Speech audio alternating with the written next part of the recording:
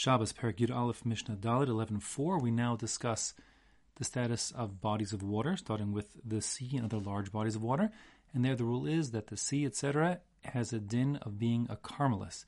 That is to say, there's not enough normal, heavy, regular traffic like the midbar in the ocean, and therefore it's not Rosh Hashanah, but it's not closed in with walls, not Rosh Hashanah, rather it's a carmelis.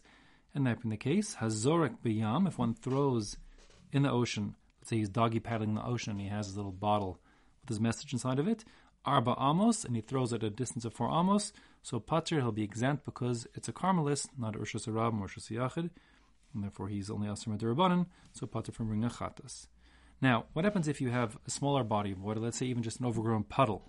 So we're going to talk about the rakak. The rakak is like a muddy, disgusting puddle in a pothole. So the question is, at what point does the rakak in the middle of Rosh Hashanah lose its status of being part of the Rosh Hashanah? So we say, Im haya rakak maim Rosh Hashanah mahalachas bo. If you have a main thoroughfare, Rosh Hashanah, and it intersects with a deep puddle of water, of gross, murky water, so the status of that rakak is going to be part of the Rosh Hashanah. Hazork l'tocho arba amos, if one throws arba amos and it ends up in the puddle instead of on the Rosh Hashanah, still chayiv, will still be chayiv, because the rakak is still part of the Rosh Hashanah. People who are walking the Rosh Hashanah walk through it. The kamu rakak mayim, and how far does that go? How deep can that pothole of water be and still be considered to be part of the Rosh Hashanah?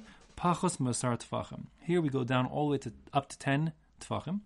Usually the rule is that once a hole is more than 3 tefachim deep, so then it already becomes offset from the Rosh Hashanah as a carmelis, but since this is full of water and murky, and the public sort of tramples on through it and deals with it, and therefore unless it's a full 10 tefachim deep, which would make it now a separate Rosh altogether, it has the status of being part of the Rosh Hashanah.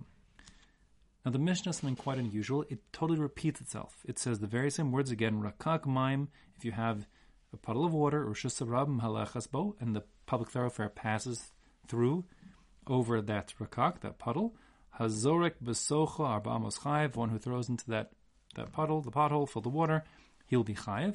We said that a minute ago. So the Bartanura brings 2 things that this is coming to add. The first is that even if it's a very wide pothole, let's say it's 4 amos wide, it doesn't matter. It's still not going to get its own separate status. It's part of the Rosh Hashanah because the public does pass on through that big puddle. And second of all, it tells that even though passing through a deep puddle of water is certainly not very easy, and therefore it's not the normal way of passage. It's passage al yedei chak, like a difficult, not normal way of passing through, and therefore people don't pass through in the normal, swift, convenient way they normally pass through Rosh Hashanah. Nevertheless, it's still considered to be part of the Rosh Hashanah, and that's sufficient enough to still be a bona fide Rosh Hashanah to make one chayiv if one would throw arba amos ending up in that Rosh Hashanah, the puddle in the Rosh Hashanah itself, the rakak.